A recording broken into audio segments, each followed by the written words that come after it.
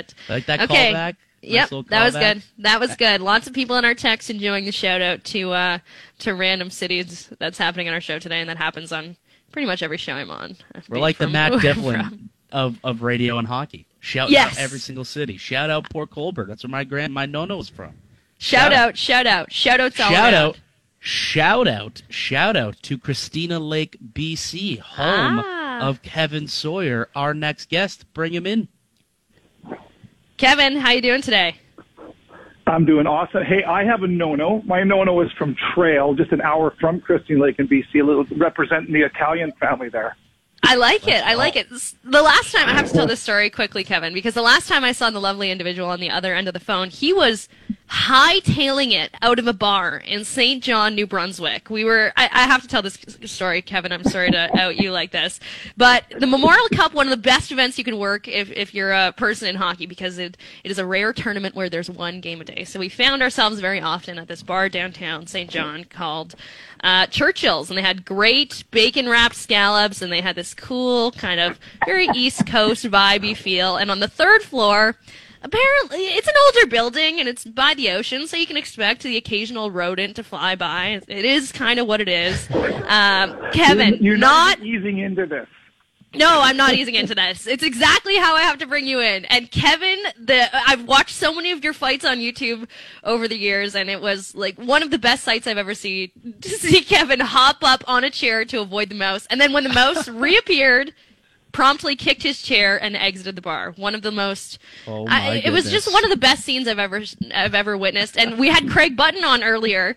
And Kevin, do you remember Craig was trying to egg us all into buying guinea pigs or buying mice or something at a pet store and tricking you with them? We had dinner the next night as a group, a bunch of the TSN people, and he bought me gifts, and he got everybody's attention to bring the attention to the fact that he got me a mouse trap. I can't remember all the things that he got me, but right. I can't tell you. So being a tough guy on all the teams I've played on, every time we have a gag gift, like a Christmas gag gift party, I grew to expect the fact that, okay, they're going to get me a live mouse in a Tupperware jar. It's happened so many times before. It's like, I can't handle it. Well, it's funny because we were just speaking of nonas earlier. My nona deathly afraid of snakes, and I remember as a kid being 4 or 5 years old having a stuffed pet snake, and all of my cousins at Christmas would find it hilarious just to throw it at her and watch her freak out. It was fake, it was stuffed, it was 100% a stuffed animal, but she still would just freak right out. It was really funny, to be honest. Very mean, but it was funny. There it is. We're off to a great start.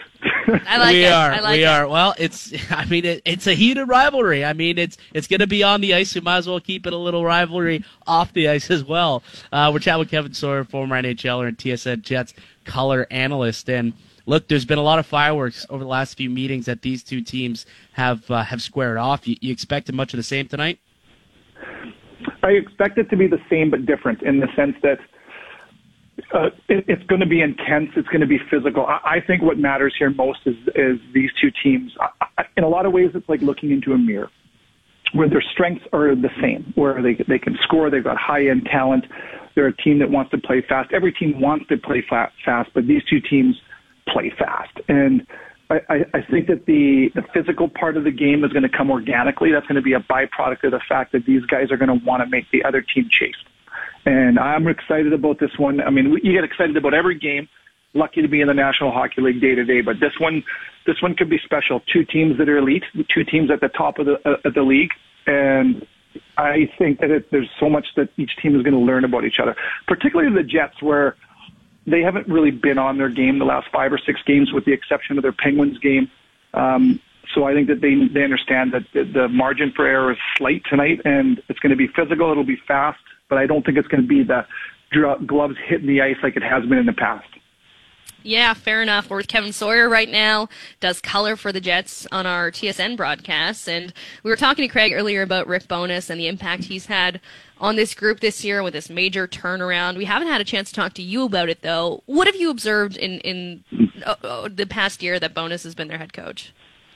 Good question. You know what? In 1999, Rick was the assistant for Bobby Francis in Phoenix for the Coyotes at the time. And I was there for about a month and a half, and I can clearly remember Rick Bowness, and he was the same then as he is now. And what surprises me about that a little bit is coaches have had to adapt because the players in the league have adapted. It's got to become a much younger league. You got to deal with your best players now being 19, 20, 21, 22 versus 28, 29, 30.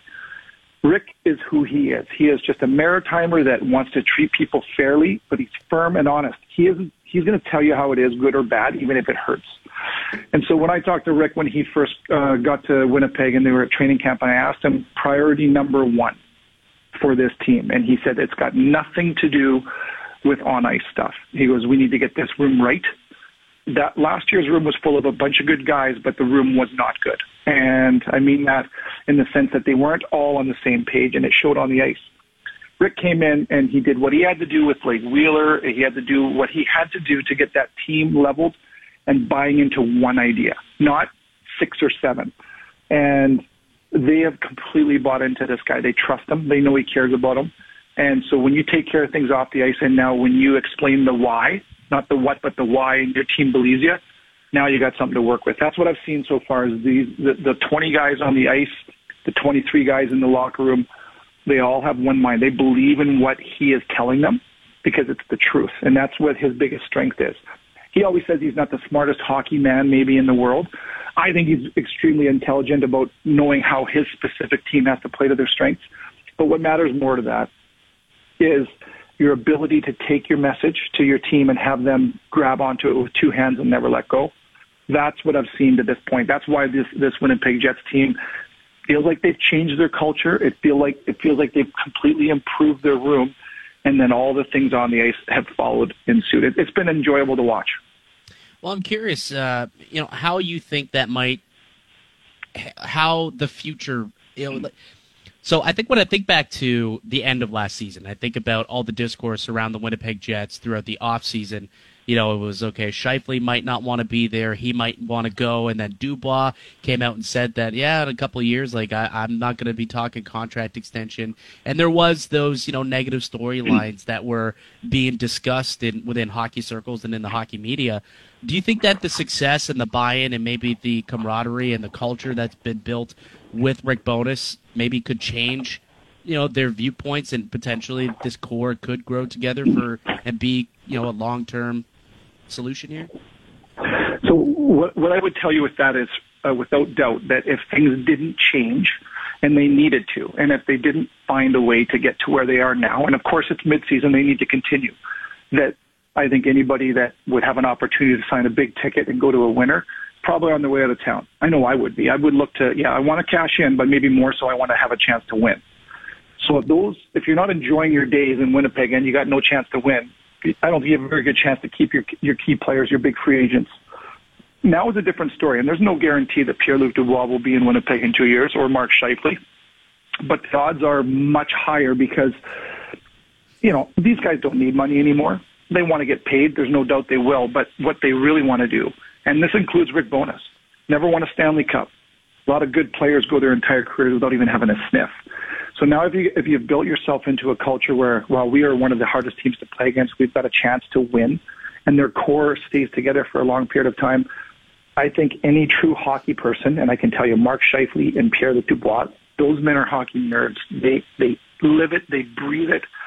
The desire for them to win is deep. And so to answer your question, the ship has been righted so far. It's early, but that gives you your best chance to keep players that want to win together. And it's a must. It's a necessity. And you know what? Everybody thought that maybe the best days of the Winnipeg Jets were behind them as far as this current core. To me, all of a sudden, it feels like they're ahead of them. Yeah, PLD had a completely different vibe when he was talking to the Montreal media earlier this week when they asked him about his contract. I heard Rick Bowness say that he's very dedicated to keeping PLD, so it feels like a totally different vibe in Winnipeg right now. One guy they do have signed long-term is Josh Morrissey, and he's having an unbelievable season. I love the nicknames that are floating around in Winnipeg, too. Norrisy just flows so well. How could you not? Yes. Apparently, I heard Bowness say on Overdrive that he didn't even know Morrissey was that good. How many people do you think he's surprising this year, or do you think within the organization it was understood how good he is?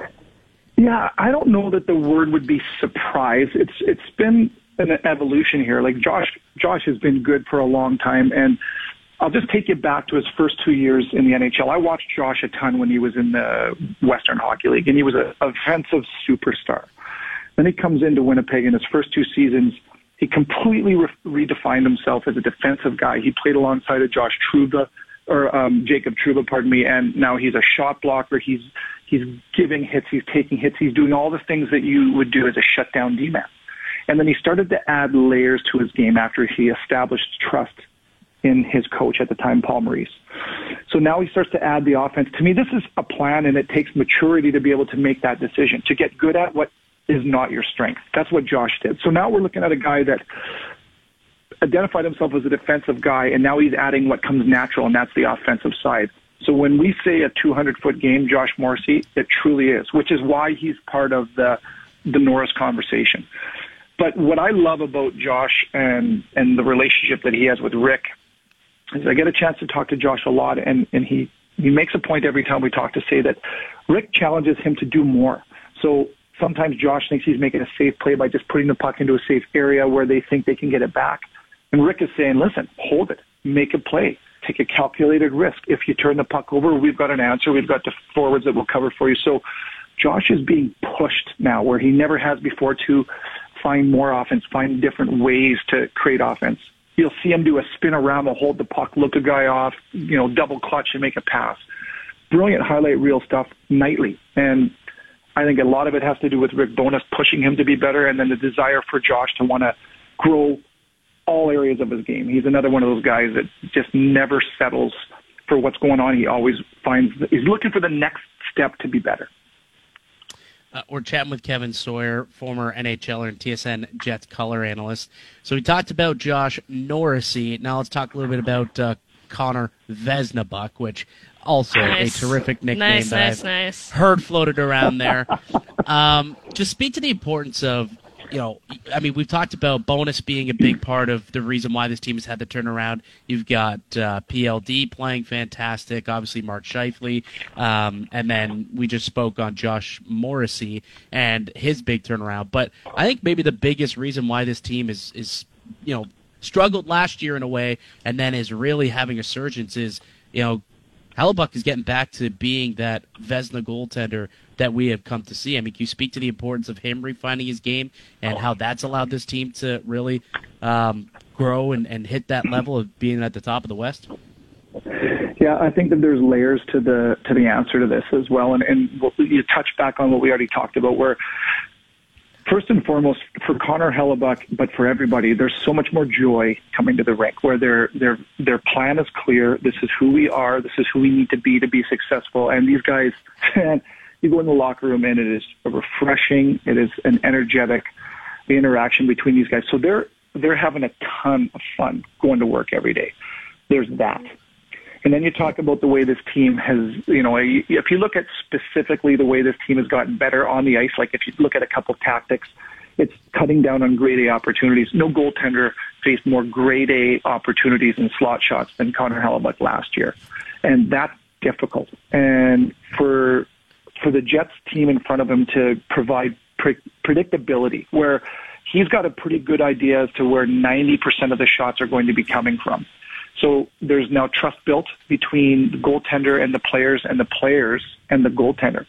Maybe in years past it's been a little bit too much trust from the players to the goaltender, but maybe not as much trust from the goaltender to the players. And those are my words, not Connor Hellebuyck's. But I think it would be fair. Where this year there would be a lot of balance in both, where they're doing their job in front of him, he's doing their job behind them. And then you add to that where there's some times where every team gives up chances and there's going to be some grade A's. Connor Hellebuyck, I always describe him as being hydraulic, where he practices with Wayne Flaherty, their goaltender coach, religiously every day. And he's practicing repetition. But his ability to abandon structure and make athletic saves when needed is sometimes overlooked. So he's super structured goaltender, but he's got the ability to make some hockey card, I call them hockey card saves, and that does nothing but increase the confidence from the team in front of him. So now you got a core of top six forwards that can score as good, if not better, than anybody in the league. And you've got a defensive core now that's found a new level and a new identity led by Josh Morrissey. And then now you got Connor, was it Vesnabuk?